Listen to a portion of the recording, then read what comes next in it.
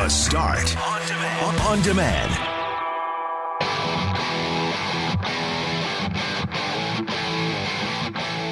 As Winnipeg's homicide tally has now reached 40, the record is 41 in 2011.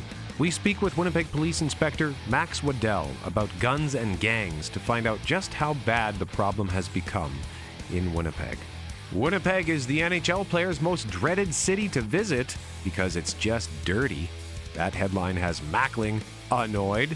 We'll tell you about the 150 Manitoba Women Trailblazers Awards.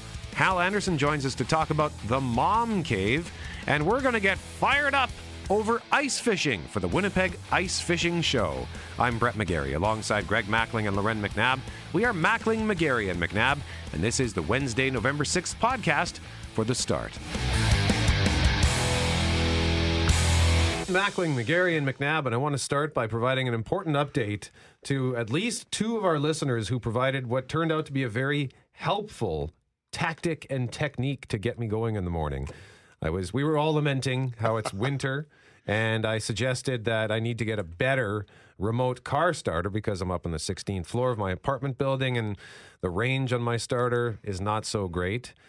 Well, one listener, Eve, was one of them who texts us all the time, and there was a second listener who didn't catch the name, but they both said, hold your remote starter to your chin and the electrical current from your brain will help amplify the signal. So I tried it this morning. I stood by the window, hit the starter, and rolled the dice. Went downstairs 10 minutes later, and my car was running. Oh, wow. I couldn't believe it. Brett, the human antenna. I feel like there needs to be a study on how unhealthy this must be for your brain. That doesn't seem right. But electromagnetic currents, that was the That reason? was the suggestion from what I recall from the text messages. It's something about using your own body's... Well, and like, have you ever been listening to a radio, say on your headphones, or even a handheld radio? Yep. And if you hold it closer to your head, the signal gets stronger. Yeah. So I guess it's the same premise. I need the opposite. After I hit that last year, I got a car that has the automatic, it'll stop the gas lights, and like it's quiet. Sure. Chevy Cruise. And I have twice now just left it running while I've gone into a store. Oh, because it's so quiet. So I feel like I know I hit the button, but maybe not hard enough, to shut it off. And then I'll come back out. I was at Costco and I was like, oh dear God, this car has been running the entire time. Husband, if you're listening, I'm sorry for when it gets stolen. Labor Day, 1998, my buddy Johnny and I were driving from Chicago to St. Louis. We were on a pilgrimage to see Mark McGuire break Roger Maris's home run record, which we eventually did witness in St. Louis. But the antenna on my buddy's Honda Civic had been stolen along our journey. Somebody ripped it right off, vandalized, I guess, because it would have been useless. And my buddy John, such a trooper, we're driving the interstate from Chicago to St. Louis so we could listen to the baseball game on Labor Day Monday, holding the little nub that was left on the roof of his vehicle for about 3 hours, using his body as an antenna so that we could tune in the St. Louis radio station to listen to the game at 65 miles an hour on the interstate. I will never forget Johnny's selflessness on that trip so that we could listen to that game. Joe Buck, Jack Buck's dad, calling the play-by-play, and we're pretty sure he was hammered by the fifth inning because he started telling war stories and stuff. It was so cool to listen. Wow. Oh yeah, for sure he was drinking in the booth. Oh my God. It was absolutely fantastic stuff. Anyway, sorry for the digression. No, don't be sorry. That's a neat story. And as you pointed out, an act of true selflessness to hold the antenna for 3 hours. What speed were you going? Oh, at least 65 on the interstate. Miles per hour, for sure. What's that translate to in 110, kilometers? 112, something like that. Wow, Okay. that could be chilly. He had lots of bugs on his hand. Oh, God. Okay, so we got to switch gears here because we need to talk about guns and gangs and ask the question, are our politicians taking crime seriously? Well, they're certainly talking about it. And the mayor made a promise yesterday that he's going to bring it to the prime minister. And the premier said he thought that conversation should continue. And the premier and the minister of justice vowed that something will be done about liquor mart thefts. And so they're certainly talking about it, which is fine. It's just, I wonder what the timeline is for action. Well, and the threshold and what words and terminologies are we using, right? We've been using the word crisis in connection with meth for going on a year and a half in this community now. I believe there are some that are reluctant to use that terminology. Do we need to change the language? Are we in a crisis with regard to crime? Are we in an emergency in regard to crime? Premier Pallister had some interesting comments on that. We'll play for you in about a half hour's time, and his stance on where we're at, and his meeting with Justin Trudeau coming up on Friday. At 6:15 in our next segment. Greg is, all I'm going to say right now is Greg has some early morning anger for the early morning risers, and I'm looking forward to this because when we pitched the story, Greg's like, I don't know why we beat ourselves up like this. It's garbage. So we'll unfurl that. We've got Howie Mandel tickets to give away at 6:37. At 7:45, we have tickets for John Cleese, Last Time to See Me Before I Die. That show is tonight at the Centennial Concert Hall. And I'll be there doing I get to do a Q&A with him at the end of the show. Are you going to be doing calisthenics today? Or are you going to be pumping yourself up to make sure, you look just right in your suit tonight? I think you got to pump your brain up for a conversation with John Cleese because he's so clever. I think you just need to see, we know from experience, you just sort of have to plant a seed and just the tiniest start of a trail for him to follow, and he goes. Yeah, so I'm looking very much forward to that because it's going to be an audience interaction Q&A from what I understand. I think they're going to be passing around an iPad or something for you to add your question. So if you're going to the show tonight, you will have the opportunity to ask a question to John Cleese through me as I sit on the stage at the end of the show at the Centennial Concert Hall and just try not to make an absolute fool out of myself because I suspect if I do, he will comedically eviscerate me. Okay, so you're going to be on stage with John Cleese tonight. I'm going to be at an event with Ken Dryden on Sunday, right? Lawyer, former politician, maybe one of the smartest people in Canada. Most importantly, though, goalie. Most importantly, goalie, of course. But yes, that whole idea of, you know what?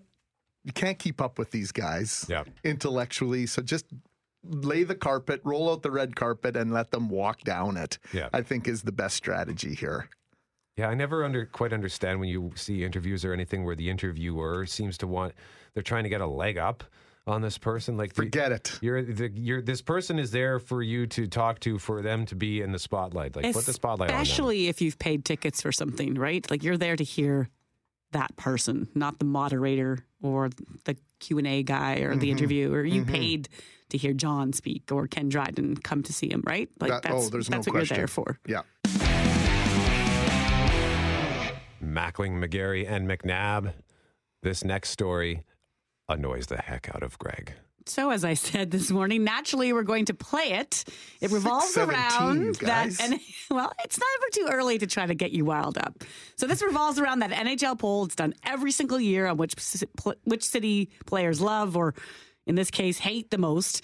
First, our friends over at Global, Lisa Dutton and Mike Conkin, break it down for us. It may be tough to convince Jets fans that Winnipeg isn't an ideal hockey town. But according to some NHLers, our city gets the short end of the stick from visiting teams. Of the 50 players polled, this is just 50. In a new ESPN survey, 42% said Winnipeg was the worst city to visit. Buffalo wasn't far behind at 34%, while Edmonton rounds out the top three. Among the comments criticizing our city, it's so depressing that you don't want to leave your hotel. Another player calls Winnipeg dirty and feels like he needs to wash his face after going outside.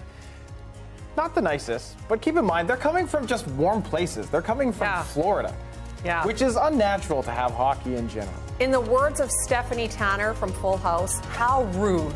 How rude.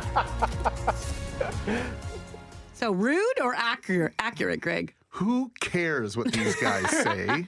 First and foremost, they come here in the worst time of the year. Who amongst us hasn't said exactly the same things about Winnipeg in the dead of winter? Never mind at Portage in Maine. They see Portage in Maine to Donald and Portage. They see very little of our city. They're on a bus, and I'm sure the bus takes them through the most glorious parts of Winnipeg. Oh, all the way from the airport down Ellis, I'm sure. It's such a glamour route, and that's a true representation of what Winnipeg is all about. They have this survey every year, and Winnipeg and Buffalo and Edmonton get the short end of the stick. And you know what? I don't care.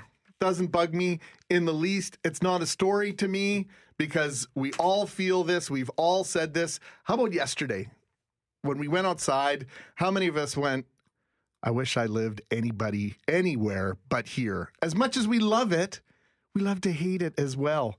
And when people from other places slag us, I get it. We get our backs up. But you know what? They speak the truth from what they know, based on their experience and their limited exposure. These guys don't come here in June, July, or August. They don't see the canopy of beautiful trees. They don't see Winnipeg at its finest. And you know what? I'm totally okay with it. The point that you raised, that was a good one. It's the same thing we do when you bring friends who land at the airport and you try to bring them downtown. I had friends in on the weekend from Ottawa, and driving them from the airport to downtown is not the nicest of routes, depending on which way you go. And so the very first day, she was like, didn't really have much to say. And then the second day, I was like, I'm going to do this again. Cross Provencher, made her get out of the car in St. Boniface. We did a walk by the river, looked back at the Human Rights Museum, went through the Forks. She went to the Human Rights Museum. Like, we did it differently. And she's like, wow, this is super pretty. But I know she wasn't thinking that the day before 100%. Based on the way we took. So your point about like the route they take from the airport, they land downtown. If they do walk to the rink, they can't cross Portage-Main.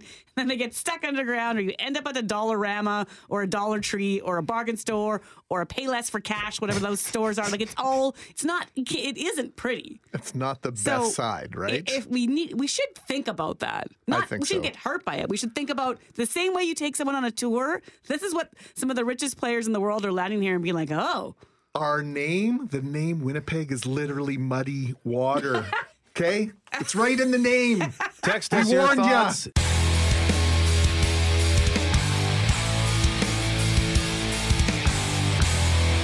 Here's a tweet from Brent Bellamy, who's on this radio station often.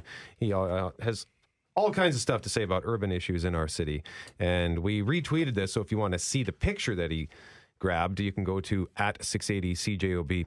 Brent says, I have never understood why we've designed our urban residential landscapes to be so artificial that everyone has to collect the leaves that fall off trees, put them in bags, and have big trucks drive around to pick them up and cart them away.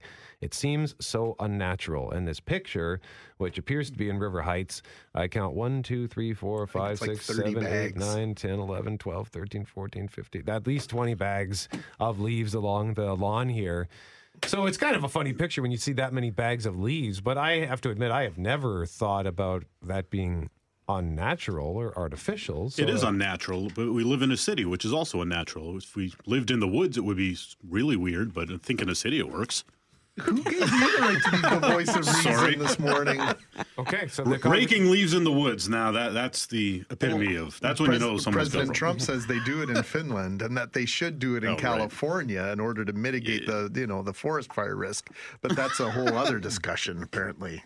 So what do you think, Kelly? That it's unnatural? Yeah, well, what do you think about his thought? I looked at that and I thought, there's some merit to it. And I know we had Ray Dubois on from Ron Paul not so long ago on Jeff Courier's show. Mm-hmm. And, you do want to remove some of the leaves, but it's also a good idea to mulch them up and just leave them on the lawn and on your garden bed. So I don't know. I mean, maybe 50% I'm in agreement with this, but I don't think you want a great big pile of leaves to have to clean up in the spring either. Is part of the thing, like, is there an issue if you leave the leaves in the ground? What will happen? Like, we have one tree. We do not rake our front lawn, but we have one tree. And so those leaves, by the time the snow falls, have scattered elsewhere. But if everyone did that, and there was Your all sorts of love you. Well, and then, honestly, we're in one of those new subdivisions, whatever you want to call it, and there's hardly any trees in those neighborhoods, which is the sad part. So therefore, I think we might be the only tree in the whole circle. My leaves aren't bugging. But is there an issue? Like, if I say everybody does that, do they clog drains in the street or anything like that? I don't know. I've always lived in apartments and condos, so I've literally never. I don't think I've ever raked a yard in my life. Nah, good for you. We lived on a new street when I was a kid too. The tree had like 6 leaves on it, so it wasn't an issue. Yeah, I do know that the city doesn't want you raking your leaves out onto the road and then clogging up. Well, no, but you should see. I know many people do it. I live on a heavily treed street, and there are tons of leaves, and so I make a point of grabbing my rake and cleaning all of the leaves off of our trees off the road and bagging them up unnaturally. Sorry, Brent Bellamy. But this year, after listening to Ray, I didn't quite get the lawnmower out in time to mulch the leaves. So we'll see how it works with all of these extra leaves on the lawn, and see how it comes through next spring. I'm not against the idea of mulching or whatever, but I like my lawn in the summertime. I like it to be green. I don't like dandelions, so I make sure that it's dandelion free. I like my flowers. It's pretty for me. I don't care if my neighbors do it or not. Yeah, we invest in lawn care. You know what I mean? To try to get rid of that. Yeah. I don't have a what do you call it in Minnesota? A dugout to swim in. And so we have an unnatural swimming pool in our backyard too. So an unnatural swimming pool. We put chlorine in it and everything. So I don't know. I just I agree with Brent on a lot of stuff. This one I can't get behind. But I think there's a concept or an idea out there that we've created what is the list of ideals, like the dandelions thing. Everyone gets so upset about it because we've decided they're not supposed to be on our lawns. And having this conversation in the last half hour about taking people on tours of Winnipeg, and when one of my friends did go to the Human Rights Museum, they're like, "Oh, what's with the grass out here? Like, does nobody mow the grass?" And because they planted that natural prairie grass stuff, which is what's supposed to be on the prairies, and they do it in developments in Sage defensemen Creek. from the Florida Panthers on the sidewalk taking notes for the survey. So dirty. Don't they mow the lawns in Winnipeg? But that's the natural habitat. But we've decided that's unnatural looking. So there is a conversation worth having about what we've created, a list of things that should or shouldn't be happening that are beautiful based on things that are not part of the natural environment. Well, you just want your property to look good. So yeah, for me, I know if I had a property, I live in an apartment. If I had a property, I would be raking it because I'm OCD and I want everything to look clean and spick and span. Jeff, do you want to come live with me? No, I don't. I have a really great space in the basement. That's just perfect for you. Drums and everything. Oh.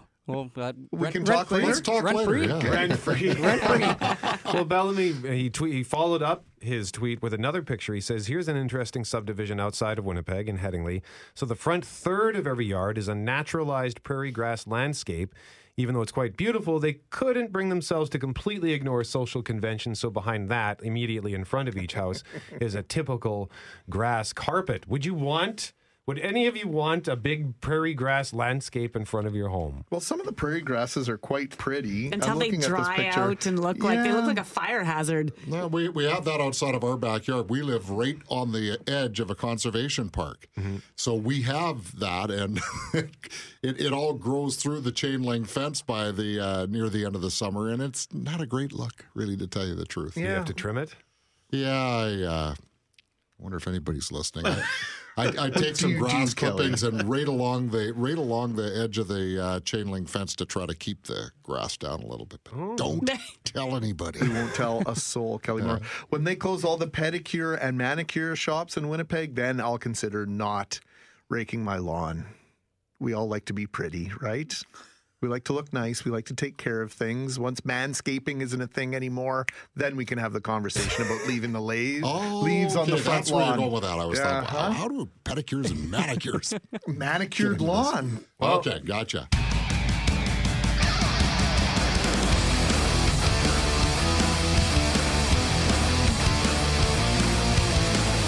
This morning, we're obviously talking a lot this week about a record that I think nobody's proud of. It's sadly going to likely be broken, and that is, of course, the homicide rate in Winnipeg. We hit 40 Monday night. The record is 41. That was set in 2011. We've talked for years, it feels like, about the meth crisis, and we know guns are also on the rise. And our question this morning is about gangs. Inspector Max Waddell of the Winnipeg Police Service is with the Guns and Gangs Unit and is in studio. Good morning, Max. Good morning. Let's just start with the gang issue. We had the chief of police on last week talking about how 30% of the homicides in Winnipeg in the last few years are generally gang-related. Is that number on the rise? I would say it is specifically this year. The gang numbers overall in the city of Winnipeg have remained fairly stagnant.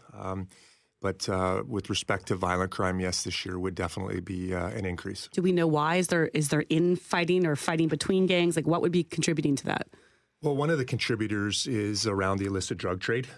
Gang members utilize firearms to protect not only their own drugs, but prevent themselves from other gang members. So they're competing over territories, they're competing over business, and that can often cause conflict. Do we know who the gangs are? How on top of this are we, Max? Well, yeah, we have a dedicated unit that is focused solely on suppressing gangs, and we have a gang strategy that we rely on to give us our direction. I can tell you we make literally hundreds of arrests of gang members every single year, but until we address root cause problems, this is not going to change. I've always said this idea and proclaimed the thought that kids want to belong. And when I grew up, I chose a hockey crest on the front of my hockey jersey over a crest on the back of a leather jacket. Both were options to me where I grew up. That was the decision that my family made to help make for me. Others go the other way. It's a sense of belonging for a lot of folks.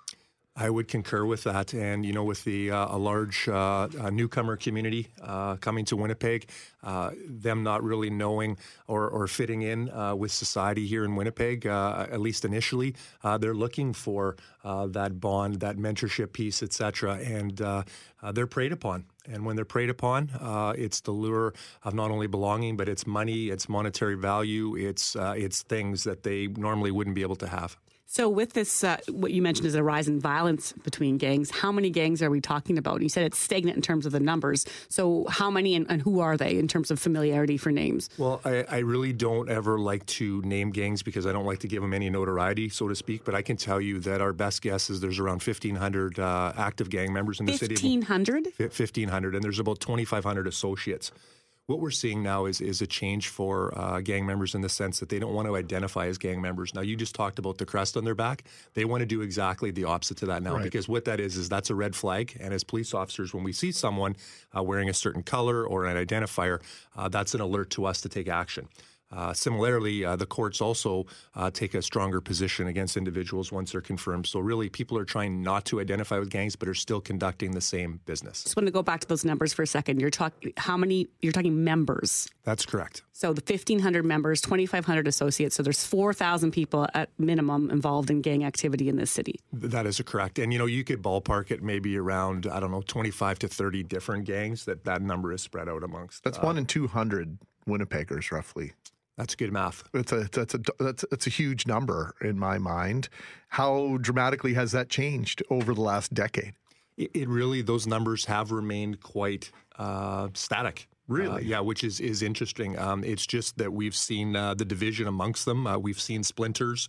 So what used to be an original gang 10 years ago has now tripled in the sense that they've splintered off 2 to 3 times. And that's, again, because of infighting or also to avoid detection. And in a court of law, if we can not be able to prove structure or hierarchy, they're less likely to face more significant charges. So it's to their benefit legally to splinter off to a certain extent. That's right. And that's another challenge for law enforcement is that every time we put a case before the courts, we have to give disclosure on our tactics and our techniques about how we were able to bring them before the courts. And so, of course, criminals learn from the past, and this is what we face today. Because they become a matter of public record at that point.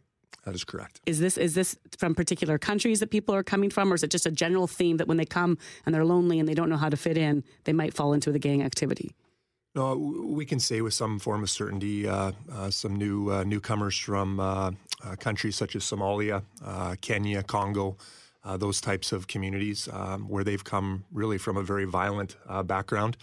It's not abnormal for them to have witnessed those types of violent acts. So when they do arrive in Canada and they are,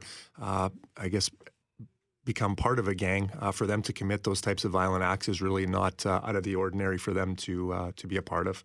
Is there an intervention plan at that level? I know we had an education coordinator in yesterday talking about trying to target that, but that sounds like a specific that we could get at. Yeah, there's most certainly some great work being done in the community, specifically that community where they're trying to find programs and really putting plans in place for families to divert these young mainly men from joining gangs. In our Winnipeg Police Service, we have a dedicated gang prevention coordinator that meets with these individuals as often as they need, working closely with the province of Manitoba Community Support Branch as well. And it's really just about, as we've said, giving these kids a sense of belonging and providing. You mentioned, you talk about that being part of the issue and trying to target what might be a problem in terms of people coming in and having those concerns and trying to fit in. And then in the commercial break, we were just talking about shows like El Chapo and talking about the cartel and the things that we kind of fictionalize about drugs.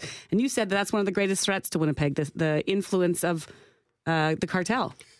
Well, the threat is the distribution of illicit drugs and what goes along with that, and that's addiction issues. And we all know that with methamphetamine, it can be absolutely just trying this drug one time and you were addicted. And we know that it can take up to a year to get someone off of methamphetamine, and that's putting massive strain not only on frontline resources but on healthcare and society as a whole. Is that where the drugs are coming from as well?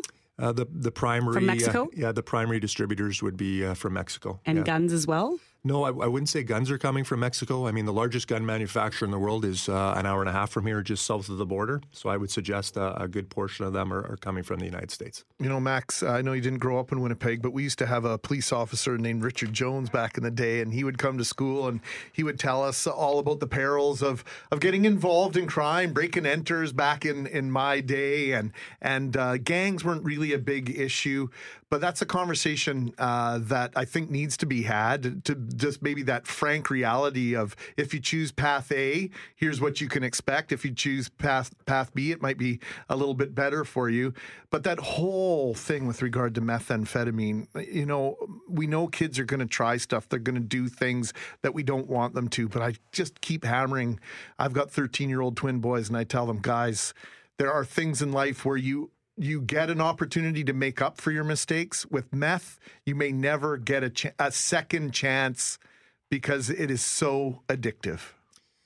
Yeah, the properties that go along with the altering of the brain, about how it impacts how the body naturally produces dopamine, it is just so highly addictive. I always tell the story, and I'll tell it quickly, that whatever your favorite food is, your body releases about 100 units of dopamine. When you take one hit of methamphetamine, it equals about 1,200 units of dopamine. So you can put that into perspective, and you always chase the first high. Your first high will be your best one, and that's also why it's so addictive, is you're always trying to get back to that feeling of euphoria. Unfortunately, you'll never catch it, and you see the situation we're in today. I want to bring this back to our listeners because so often we hear, well, it's not a problem in my neighborhood, or it's not something I'm worried about. It's a North End problem. It's an inner city problem. It's a core problem. So for those listening today, when we're talking about guns and talking about gangs, should I, as an average Winnipegger, be worried now that there's an increased chance that someone who approaches me on the street who used to be a panhandler or might be just trying to rob me with my purse might also be carrying a weapon? Is that something that's a very real threat? I can't say that we have that amount of crime going on currently in the city of Winnipeg. The last thing we want is to send out a sense of fear and that perception of there. We need Winnipeggers to come together in a time that we're facing today and work in partnership with your neighbors and support everyone and work in collaboration. So no, I can't agree with that comment. But 26 years on the force, have you seen a year like this? This definitely is a record for myself, and I can remember being a young constable 26 years ago. If there was a gun call once a month, that was a big deal, and sadly, I can say it's almost on a daily occurrence now. The communication is critical, though, right? We have to keep talking. We have to know what's going on in our community. Is there value to that, Max? There is beyond value in that, and you see these community networks. I don't think people really connect with their neighbors the way they did previously, and I blame social media for that and cell phones, and it's just too easy to communicate, where before there used to be a sense of belonging and feeling. That's what we got to get back to, because we all got to take care of ourselves. So there's a tool, there's something we can all do in the police service, yourself and your guns and gangs unit. Is there something else that you still need? We ask this question all the time. Resources, more police officers, money. What's missing? Well, most certainly we're running a very thin line right now with the amount of violent crime that has gone on. Our officers are exhausted right now, and we're running on full throttle, I can tell you that. So more resources are always warranted. But having said that, we need to hear from the community, and I can't say this enough. Often individuals maybe feel scared of retribution, or they don't want to get involved. But if we don't know what's going on, we can't act on it. And there's only so many of us, and we can't be everywhere all the time. Inspector Max Waddell of the Winnipeg Police Service joining us live on 680 CJOB to talk about guns and gangs. Inspector, thank you for this. We appreciate it, sir. Thank you. How How tech savvy are you? Yeah, and I think depending on who you ask, you can fall on all sorts of sides of the equation. I'm very good at talking and texting on my phone. That's pretty much where it ends. I don't have it loaded with apps. I don't know how to do anything. Like, I still load up videos on YouTube to play music because I don't know how to use Spotify. What? Just going to admit how terrible I am at some of these Keep things. admitting stuff. YouTube is the most popular app for streaming music. Well, so I there's have no no shame in idea. that. And we know in this office, we'll bring in new technology to help us streamline communication, and it takes forever for everyone to get on board. And as soon as we learn it, they switch the system. So there's all sorts of things to talk about when it comes to how literary we are, literacy when it comes to our digital world. And according to some experts, the digital skills of Canadians aren't as strong as our G7 peers. And that could pose a problem as we move forward in this increasingly digital world. It's exactly why Tech Manitoba is organizing programs to help Manitobans increase their digital literacy. And Margot Miller is the program director with Tech Manitoba and joins us now. Good morning, Margot. Hi, good morning. So let's just start with that phrase that I bumbled over, digital literacy. What do we mean by that? Yeah, actually, there's no national agreed upon definition of what digital literacy is, but at a basic level, it's when you think of literacy, you often think of basic understanding of a language, or maybe you think of math even, and having the basics under control so that you can then learn to master that language at a later date. Digital literacy is the same concept. So it's being able to navigate, use, and understand a digital environment. Typically, we're meaning a computer. It could mean also a mobile phone, a tablet, and other devices that are technological as a base. A lot of people see those as toys and that they're entertainment and distractions. They don't see them as tools. Is that part of the fault here? Is that we're not giving these tools the credit they deserve? That there's that divide generationally about how we view these things? Yeah, it's actually really interesting because I think generation is what people assume to be the base of where this divide stems from. But in fact, like, there are many young people that are really good with their cell phones, but when it comes to actual literacy on a computer, so that true understanding of what's happening with your information, how to navigate a digital environment with privacy and security in mind, even young people are sometimes falling short.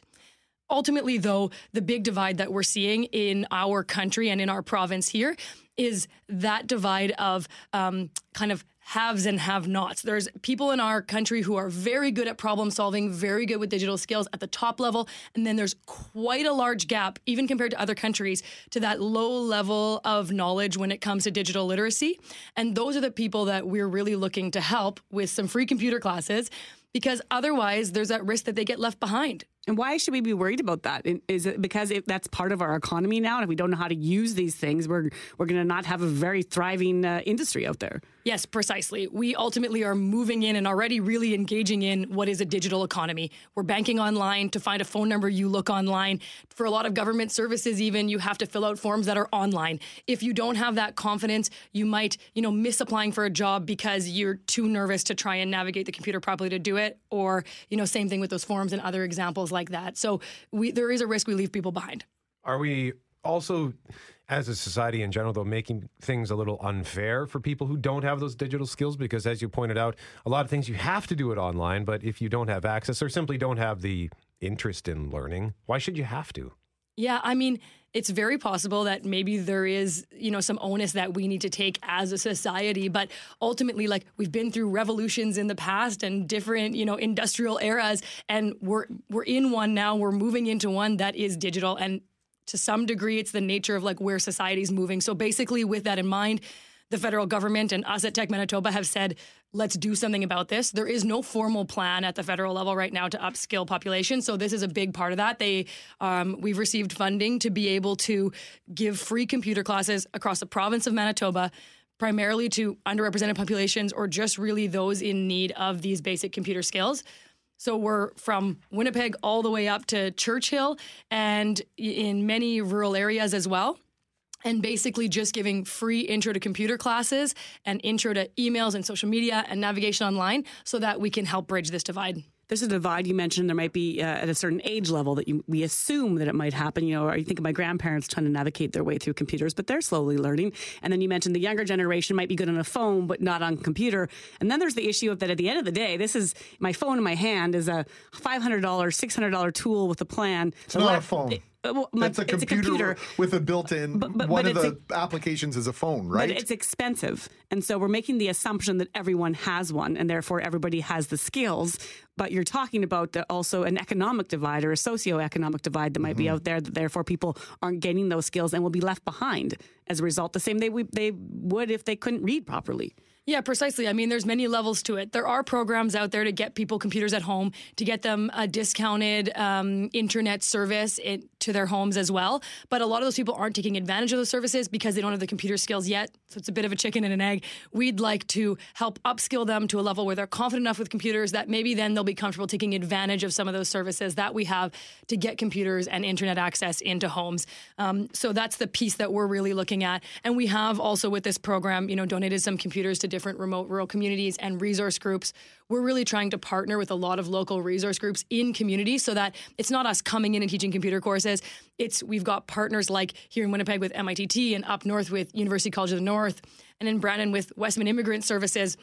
And some of these great groups that already have ties to community, they have a center people are already coming into and comfortable entering into. And so that's some pieces we put in place early with this program to make sure that instructors as well, we're looking to hire instructors in community as much as possible so that, again, there's that comfort level and people are inclined to come. And they're very workshop short classes as well. So they're 9-hour classes, as opposed to a big, long, multi-month course, just to get people those little bits and pieces to break in and break down those barriers. You mentioned that social media will be one of the things you'll be teaching. And I think some people might say, well, why the hell would I need to learn social media? How's that going to help? But social media, so many of us are using it at work. I'm on my phone throughout the entire show, tweeting, Facebooking, putting stuff on Instagram. And if I didn't do that, we're at risk of being left behind as a radio station.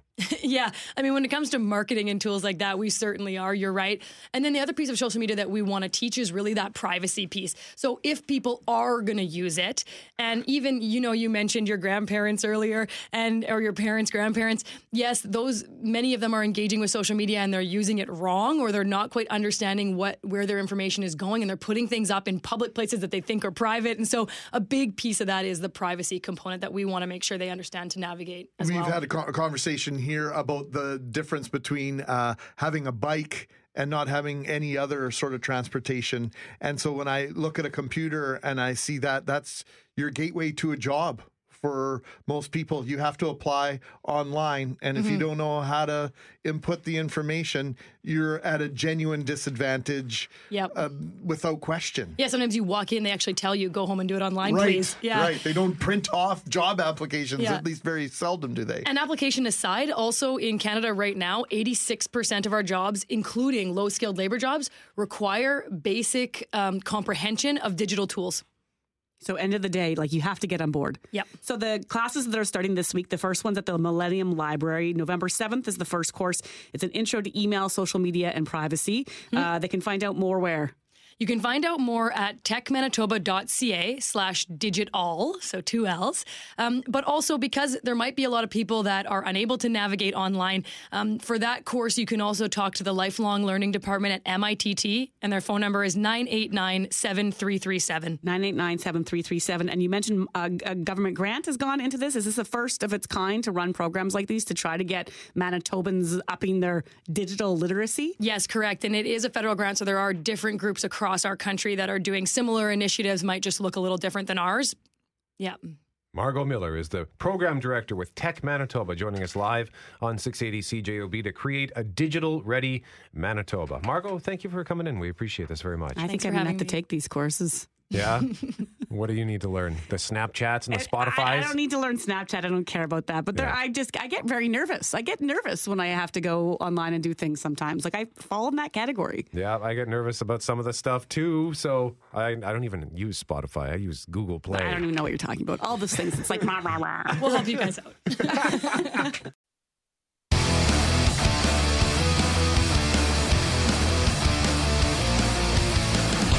It's time for our weekly Wednesday visit with Hal Anderson. Good morning, Mr. Anderson. Hello, Triple M. How are you? Good. It says in the lineup here, the 34th greatest Canadian of all time, or if he's not available, Hal Anderson. Well, and here I am. I did not put that in the lineup. I want to be clear. That? I did not. Who was cheeky enough to type that? I did not.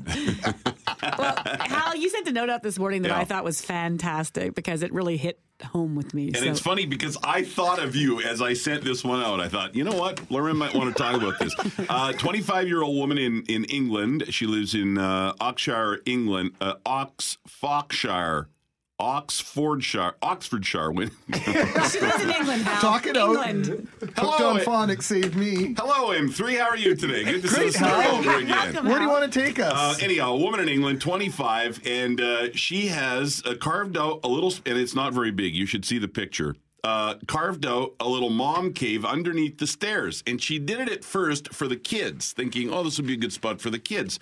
Well, now she is using it. She calls it her phone-free mom zone. She says sometimes moms need somewhere we can escape to and still be near the children to look after them. Sometimes I'll go take myself away for 5 minutes, give myself some space. She says that she felt like she needed somewhere to go, and then for 5 minutes, and then she can come back and be mommy again to the kids. The picture's hilarious. It's like a tiny space that kids could barely fit in. Yeah. So it's under the stairs, right? Right, So yeah. she's converted this closet. She's removed the coats and boots, spent $22 on a side table, a cushion, and a lamp, and she's happily in there reading in this photo.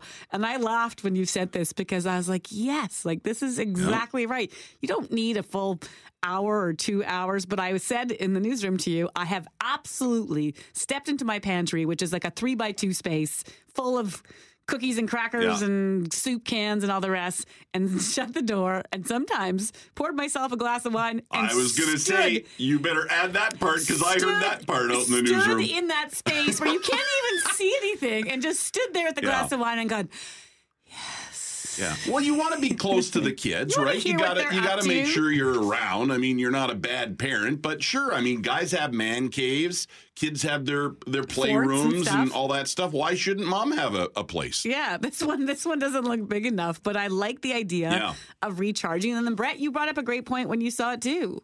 Like, where is the place that people go? Yeah, I think everybody probably has a place, whether it's a cave or whether it's just whatever they call a sanctuary. Although, before I forget, with your story about drinking in the dark, kind of reminds me, I went to a New Year's Eve party one year, like, I don't know, 6-7 years ago, and I was accosted by my friend's kids. Like, I hadn't even walked in the door. And one of these kids didn't even know me. I'd never met her yet. Her name's Mackenzie, but they wanted to play hide and seek. Oh, sure. Brad, come play hide and seek. Yeah. I'm like, all right, it's New Year's Eve. I like games. But I just give me a second to get a drink. So I went and got a drink, and then I went and hid in like the closet in their laundry room or something. You needed a break, right? It was too much. And I was in there for like a half hour. They couldn't find me, but I was so relaxed. I think I finally came out when I needed a refill. I'm telling you, hide and seek is one of the favorite parent games because especially if you get to hide, you get yourself a sweet spot, get yourself a snack, because sometimes it does take them a while, and you just right. Or for me, because I'm not a big fan of kids. For me, it's not hide and seek; it's hide and go to hell. It's just like I just go and I'm kidding. I'm just kidding. Greg looks at me like I'm a terrible person. I'm just kidding. But Greg and I were saying off air, we've both done this, where you have to run out in the vehicle or whatever, and I'll pull over, I'll grab a coffee, I'll pull over in a parking lot somewhere, I'll get a little bit of work done on my phone, I might put my head back for 5 or 10 minutes during a busy day. Yeah, I think we all need a break, right? Whether it's under the stairs or in the truck when you're out doing errands or whatever it is. Well, in this era of taking care of your mind, not just your body, but taking care of your mind, like it's a really fascinating question. Is there a space or a moment or a spot that gives you that 3 minutes where you can like take a breath? Yeah. And it might be to do work. It might be to read a book. It might be to do nothing, right? Well, when they took the subways out of Home Depot, I was thinking maybe they're putting in a sports bar. Right. What a great combination. Yeah. Home Depot and a sports bar. What's taking so long at the Home Depot? I couldn't find what I was looking for. Maybe there's some marketing opportunities there. Maybe. But we all need sort of that little sanctuary, that little opportunity to get away. In the restaurant business, it was literally the walk-in cooler. Oh, yeah. When you were having a rough night and things were overwhelming, it'd be like you'd point to a couple of your buddies and, guys, we just need to chill out. There might have been beverages involved of alcohol variety. 1 or 2. But the point was just to get away from the mayhem that was going on, sort of recalibrate, reset the conversation, and it worked fantastically. So I may carry this on my show after 1 o'clock this afternoon. You know, how do you take a break? Where do you take a break? You know, because I think we all do need a break. Not just moms, although moms are probably at the top of the list. Or do people in your life recognize when you need a break as well, which I think is also important. You say it to kids. Yep. Do you need a little quiet time right now? Do you want to just come with, do you want to just go read a book or something? My own kids, we have this giant, like 5-foot bunny that my brother got us. And it's super comfortable. It's like a big, just a big pillow. And every once in a while, my oldest will say, Mom, do you want me to set up a relaxed spot with Bunny? And I will be like, yeah, I do. Is that when she goes grabs the wine out of the fridge for you? No, hopefully we don't get there. But the bunny, I mean, the point being is that he can see if I'm having a moment of... He knows, right. It's the same, it's recognizing in others. Do you need a break? That is so empathic. Oh my gosh. Yeah. Plus it's comfy. That. I think, I'll be honest, I don't think it's super altruistic. I think it's also if mom's relaxed, maybe a show comes on, maybe some popcorn comes out, maybe we all just get to hang out sinister together. As well? I think it's just a little bit, works for everybody. Yeah. Okay. I actually do this every day after the show. We have these little sort of satellite production studios, and I just go in there, because I need to sort of hammer a few things out after the show, but B, because it's quiet. I just need, at least 10, 15, 20 minutes of quiet time where I can just calm down after the show and get my work done. And then once my work's done and I've had a minute to take a breath, I come back out and stop being antisocial. It's not antisocial. It's it's not a nice room. It's a quiet room. It's dark. I think it's a smart move. It's a good thing. You should get a lock on that door, though. I like to burst in there once in a while. Yeah, I always feel bad. I always feel bad when I knock on it. There was one time where Greg came in and he was the 6th person who had come in. And I think I said, well, you're number 6, so might as well. I just about turned around and did a pirouette and walked right out of there. Scott says, this is for you, Hal. Yes. Worcestershire sauce? Yes. Have you been able to Worcestershire. pronounce that? Worcestershire is the way my mom used to say it. I say Worcestershire. Well, see, now I can't say it. Worcestershire sauce. It's all good. Scott says it's pronounced, what's this here sauce? That's what they call What's it. This here sauce? What's this here sauce? Good. So there you go. Excellent. All good. Perfect. All right, I need a break from you guys now. I'll be under the stairs. Okay, goodbye, Hal. Okay, goodbye. Right now, we want to talk about something that is celebrating special women in our province. So this came about a very Manitoba way. In a parking lot at Earl's on Main, bumped into a good friend of mine who introduced me to a good friend of hers, and here we are. And as it turns out, we have a good friend of the radio stations in the studio as well. As we all know, and Shannon Sampert, keep your political hat off here, but I'm going to take a little bit of a jab here. As we know, next year is Manitoba's 150th birthday. It's a big deal because we couldn't possibly have an election next year. It's such a big deal. And you're here to tell us about 150 women that we want to celebrate on behalf and at the behest of fellow Manitobans, but also in honor of Nellie McClung. And so with us to tell us about this list and how we're going to build it, Doris May Olton is with the Nellie McClung Foundation, and Shannon Sampert is here as well. She's helping with this endeavor. So first of all, why don't we talk about the Nellie McClung Foundation first and foremost, if we could, Doris? So we were founded... Private Members Bill, Myrna Dreger was behind it, to do two things. One was to build the monument that is on the ledge grounds now. Fabulous monument, really talking about the importance of women in the political sphere, getting the vote, Nellie, all of those good things. And Nellie was really, really a significant person in moving us forward. Not everybody got the vote, but it really started the ball rolling. It was the first in Canada and thereafter. But the second part of our mandate was to celebrate the legacy of Manitoba women. So we thought, what better way to celebrate the 150th anniversary of Manitoba than to get 150 women recognized who've been really pushing development, supporting whatever happened, everything from church bazaars to climbing mountains. And we've got, what we really want is we want some of the stories that haven't been told. And we want them to be coming into us so we can put them all together. And we need 150 of them. So there was some criteria for it. They have to be somebody who worked or volunteered or played a role that was first in their field.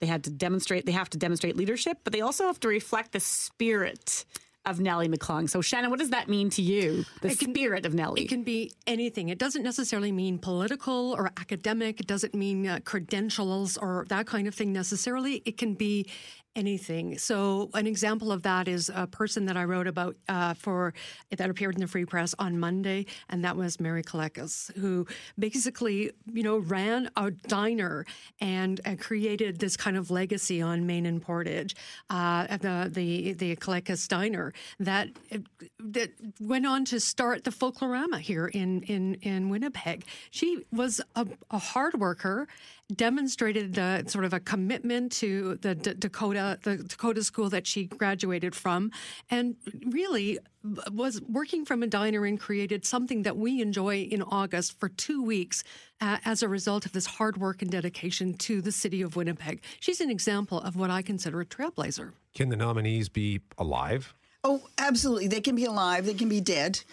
We don't want. We also don't. You don't discriminate on life no or death, discrimination. right? We also don't want people to think of it as only starting 150 years ago, because we know that there are some women who are involved in the fur trade. We know there were some Indigenous women who were here as leaders. We need some of those stories too. And it doesn't have to necessarily be written down. Like, there are a lot of stories that are oral history that your great-grandmother was the first woman who served as a midwife back up in some of the may have not made the headlines. Exactly. But we know from the oral history that the family has told us for years, my grandmother or my great-grandmother was the first midwife. Well, tell us about that. We understand that's a trailblazer. Doris May, why is this important to do and to find these women? Because I raised 2 boys. They're young, and I will often say things like, well, a girl can do that, or a girl might do that better. And they're always like, why are you always picking girls? I said, listen, there's been a lot of years where women weren't even considered people, and we didn't have the same rights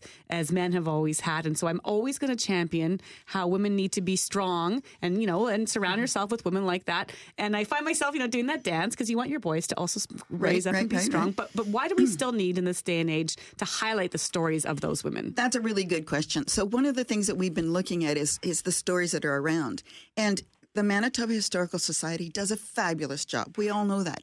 But if you look at their memorable Manitobans and you go through them and you try and find women's names, they are not there. Certainly, there are some of them there. I don't want to overemphasize that. But in terms of the number of men that are there and the number of women are there, there's a handful. Mm-hmm. And there certainly hasn't just been a handful of women who helped make Manitoba what it is today. So we want people to tell those stories. And it is the midwife. It's the women who supported the bazaars. It's the women. Do you know how many women were involved in making our hospitals what they are today? Because they did the stuff that the hospital boards could not afford to do. So it's all those kinds of stories. And they're not there. They're not celebrated. So we want to celebrate. Well, how about the 4 nuns who came and founded the St. Boniface Hospital, right? Absolutely. So long ago. And I think it's a great opportunity to not only, honoring women is fantastic, but if you have, for some reason, a problem with that, and I can't imagine why you would, but some people, we don't need to do this anymore. Just celebrating the first that Manitoba has been a part of, I think, is a great offshoot of this. Absolutely. And one of the women on this list is Elizabeth Parker, right? The co-founder of the Alpine Club of Canada. The Alpine Club of Canada found in Winnipeg? Yes. At the Fort Garry Hotel back in, I think, in 1906. And, who would have thought? There's no mountains for miles, but the Alpine Club was founded here in Winnipeg. So it allows us also to explore some of those other stories that have maybe been lost in over time and from our history. That's right. And actually, every Monday, I write about these amazing women in the Winnipeg Free Press. And on Tuesday, if there's no paper on Monday, in the Winnipeg Free Press, you'll hear about Elizabeth Parker.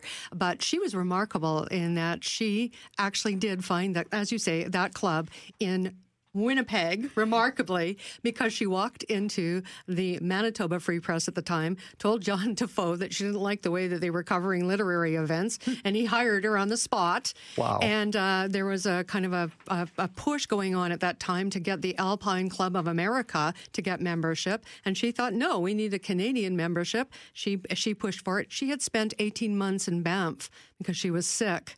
and thought, no, we're going to have a club here in Canada because of the nationalism. And her husband worked for the CNRA and got a whole bunch of people to Winnipeg, and that's how they formed the club. It was a remarkable story. You can read about it in the Free Press on Tuesday.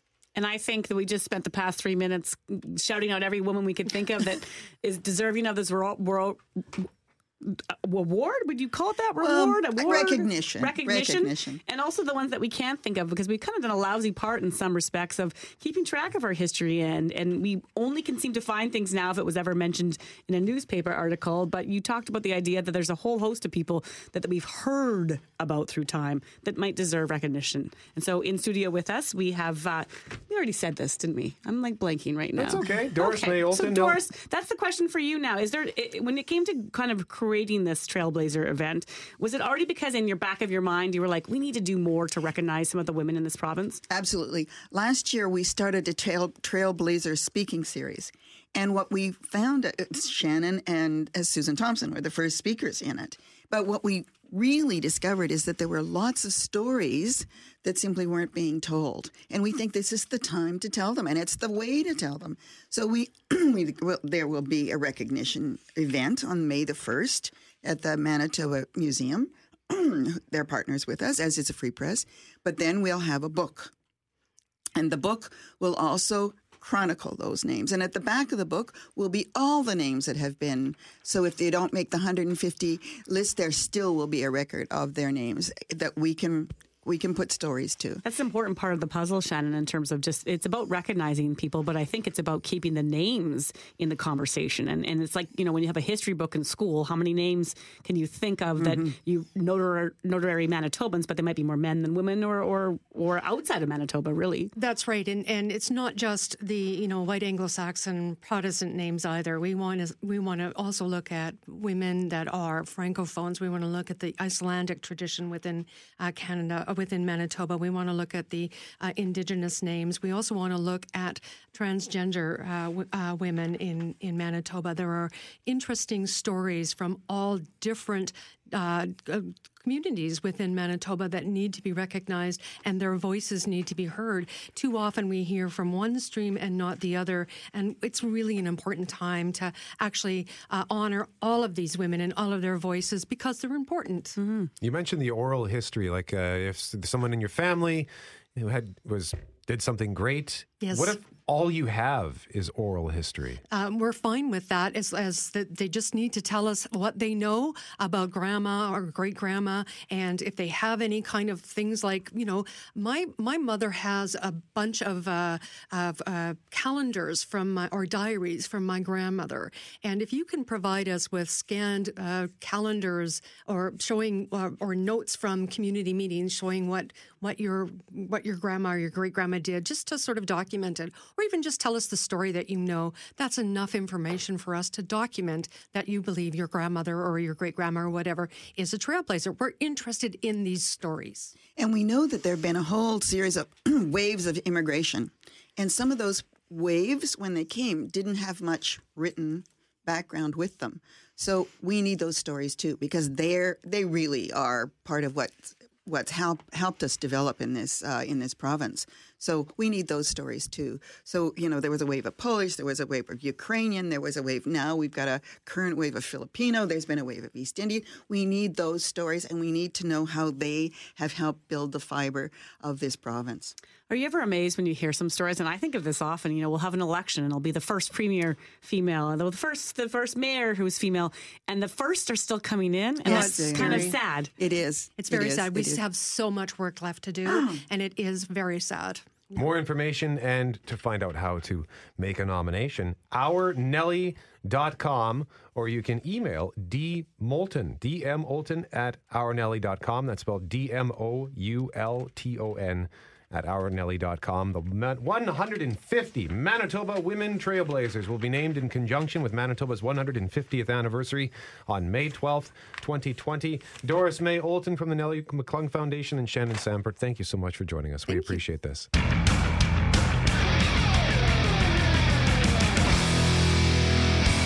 But first, we want to speak to the show director of the Winnipeg Ice Fishing Show. His name is Eric Labopa, joining us live in studio. Eric, good morning to you, sir. Morning, guys. Thanks for having me on here. I got to say, anytime I meet people involved in fishing, you guys are always so excited to talk about just anything. And it's the most chilled of things in the sense of like being quiet with the fish, but then the fishers are like, woo! And I'm the worst for that. I get really passionate. We start talking ice fishing. I could go for hours. Might as well book off the next 8 hours and we'll continue. Let's do this. But I think to pick up on Brett's point, can you actually talk about the ice fishing while you're doing the ice fishing in fear of scaring off the fish? Well, the thing about ice fishing is it's a lot more social. A lot of people know. Some people go only ice fishing on the weekends or maybe once a winter kind of thing, but it's a lot more social than it is in the boat or, say, competitive fishing in the open water, which I do a lot of. Ice fishing is just everybody come out. I won't say we take drinks out there. No, we're always well-behaved and everything, but we bring hot chocolate and coffee. Some people do, but I mean, it's more about people hanging out because... like the four of us would be inside one shack right now in this little space that we're in. Right. And we'd all be just fishing right here and you just tell stories and hopefully someone catches something kind of thing. Usually when I go, we catch a lot of fish. Fish stories right now or whatever. I'm right. And they're all like 3 feet long. That's not true, right? People who know me know that is exactly not true. So how did you get into this? Because you were telling us before you came in, your background's Filipino, so your ancestors at least come from a country that wouldn't have ice No, not fishing. at all, no. Only in their drinks. So did you grow up fishing? How does this happen? Like, I'm born and raised in Winnipeg, born in Misericordia Hospital just down there, and that overlooks the Assiniboine River, which is frozen right now. Yeah, that's Greg's me all happy too. about I'm a that. Misericordia Hospital grad. But my dad got me into fishing in general. He doesn't ice fish. I got him into ice fishing later. I'm pretty early to this. This is about 20 years into ice fishing now. I got into it because I wanted to fish year-round. I couldn't just wait for May every year. End of October would be a sad day for me. So I go, people ice fish? People do this kind of thing? And I started with fishing with willows. A good friend of mine, Kenny, taught me that you could just grab willows off the shore and you tie a line to it. And that's how I did it on the Red River with a hand auger. And all of a sudden what's now... What's that, a hand auger? A hand auger is a manual auger that you got to use just your arm strength and it's a drill bit basically kind of thing with blades on it that you drill your own. And now it's a lot more sophisticated. I like your ad. Like your ad for this contest, the Ultimate Ice Fishing Package, has this person all huddled over a hole there and very cool. That's a very classic view of ice fishing. It's very sophisticated nowadays where it's actually more expensive. Now it can be anyway. You can still fish with a willow or you can fish with thousands and thousands upon dollars of electronics and equipment and stuff like that. So. We were joking this morning that I'm not sure people are, and you can answer this, are you into the ice fishing because you genuinely like to fish and catch the fish? Or is it because you like to head out to that shack, sit there with your friends? Some people have like TV screens and they'll watch the Super Bowl in the shack and they'll have like whole cook-ups and like better than my kitchen party would be your fishing party. We look forward to the weekends. It all depends on the trip. We organize this during the week. And we have an agreement on what the trip is supposed to be. If it's supposed to be everyone's bringing recipes and we're cooking out there and we're going to hang out and we're not going to move, we pick a spot. Or it's supposed to be a hardcore trip and everyone who's going to cry, do not come out with us this weekend because we're going to go look for the fish, which means we're going to find us, like if we have a spot and we don't catch fish in 10 minutes, I'm very impatient. We pack up our whole camp and then we move. And sometimes it's only 10 meters this way or sometimes it's 8 miles that way. But a lot of work to move. It's a lot of work, yeah. So it all depends. And then people have to realize what kind of trip it is. Are you bringing your kids or are you bringing your wife? In other cases, are you bringing your husband? Because some husbands are into it either kind of thing. And hardcore's only. Or if it's a fun trip and it's a family event, we go out there and we have it all planned. But it could be anything. Ice fishing is awesome. Winters are long. You got to do something in the wintertime. Some of the most passionate fishers in Manitoba are women. I mean, this does not discriminate. Oh, definitely. So it's a growing demographic. It's giant. And some of the biggest personalities right now coming out of Minnesota and North Dakota are women. And they have giant social media followings and shows and stuff like that. So that's awesome. Is there a difference between, I get that there's a difference between ice fishing and going out on the lake. I understand the basic difference. Is it harder to do one over the other in the sense of the fish bite as quickly? Do you get as much action? It's almost a complete different sport. You're limited to fishing on top of them kind of thing. It's a vertical presentation kind of thing unless there's other situations where people are fishing on open water or cracks. But that's in depth. That's like way next level ice fishing. But ice fishing is a different sport from the open water in that you have to be very on top of them kind of thing. So all your presentations are vertical, like I said. So it's different lures and stuff like that, different rods, different equipment. And then, of course, the cold factor. And you wouldn't think like the wind affects fishing, but actually affects everything under the ice as well and all kinds of stuff like that. But a lot of it, like I said, is just getting out there and hoping for the best. For the most people, that's what it is. If you can talk all the science you want in biology and everything, but you're just out there doing something in the wintertime and hopefully catching fish. That's the biggest thing with ice fishing. Is there any skill? Or how much skill, I guess? Oh, don't get me into this. I've written thesis papers on this. He just said it was a sport. There is an element of luck because you're dealing with animals, of course, kind of thing. But there is a lot of skill involved in fishing in general and ice fishing. But is there luck? There is luck as well or whatever, but there is skill involved, especially the guy who's drilling the holes and picking the spots and stuff like that, I would argue is the person who's applying the skill element to it. And what do you base where you drill the hole on? What do you base that on? Past experience, mapping nowadays. Manitoba has been neglected for the longest time without having any kind of topographical maps, like accurate ones, aside from the government ones. But companies now like Humminbird and Angler's Edge Mapping are doing some very, very good detailed mapping of our lakes and rivers in Manitoba. So a lot of it is based on that. And you go by seasonal biology and migration patterns and stuff like that. It gets into it. And you got to be on the right depth. Like sometimes you're over 12 feet of water and all the fish are biting in 9 feet of water. You wouldn't think that 3 feet would make a difference. But like my wife would say, every inch counts. So you can't just go out there. You can't. You can't just go out and say, Don't put a mic in front of me. I like this spot. You have to know where you're going. You have to have done your research before you go out and pick your spot. Yes, Brett, definitely. So I would argue that there is a lot of skill involved. But anyone can catch one, as everyone who attends ice derbies, which is a Manitoba pastime. That's a long time. Manitoba pastimes, ice derbies. Anyone can win that. Oh, there are people who've not even paying attention who've won thousands and thousands of dollars at ice derbies. Really? How do we follow you? You're on Instagram? I am on Instagram. Winnipeg Ice Fishing Show is on Instagram, on Facebook, and we've got our website, wpgicefishingshow.com. I'm just looking at my friend Shauna Lowe's Instagram she's page a fantastic here. She's got 11.3 thousand followers on Instagram. Her handle is Canadian_fishing addict. And I mean, you couldn't meet a nicer person than Shauna. And she just lives for this stuff. Oh, she does. And she hunts as well. And she open water fishes. She'll be at the show this weekend, actually. Fantastic. Most important question, do you eat what you catch always? I used to eat more. I get very lazy to clean fish nowadays unless my girls are asking for me to make supper. Most of the time, it's catch and release. But I will take fish. And speaking of that, we'll have cooking demonstrations all weekend long at the show, open till close both days. So we've got a lot of angling chefs locally that will be preparing and different ways to prepare walleye, actually. It's not the cooking so much, it's the getting those bones out. You got to be good at that. Definitely so. And we've got some experts at the Walleye Filleting Championship this year, actually. Some four guys who is know that their part stuff. of the show? It is part of the show. It's the first ever Walleye Filleting Championship. That's a brilliant idea. idea. So we're going to see some guys are filleting fish in under 9 seconds. That is a cool skill. I've seen some people do it. No bones either. 9 seconds? 9 seconds. Good Lord. Wow. That would be impressive. We'll see. We're going to time this. We're going to see. And there's penalties for bones and stuff like that. So we'll see how it goes. What a great idea. Yeah, so Red River Exhibition Place, it's on Saturday and Sunday. Kathy Kennedy's going to be there, by the way, Saturday from 9 until 1. So if I want to get into ice fishing and I want to come down to Red River X Place, it's Saturday, Sunday from 10 until 6 Saturday, 10 to 5 on Sunday. Should I have a plan of attack as to where I should start? Like if I'm a beginner, I know nothing about this, but I want to get into it. When I walk in, where should I go?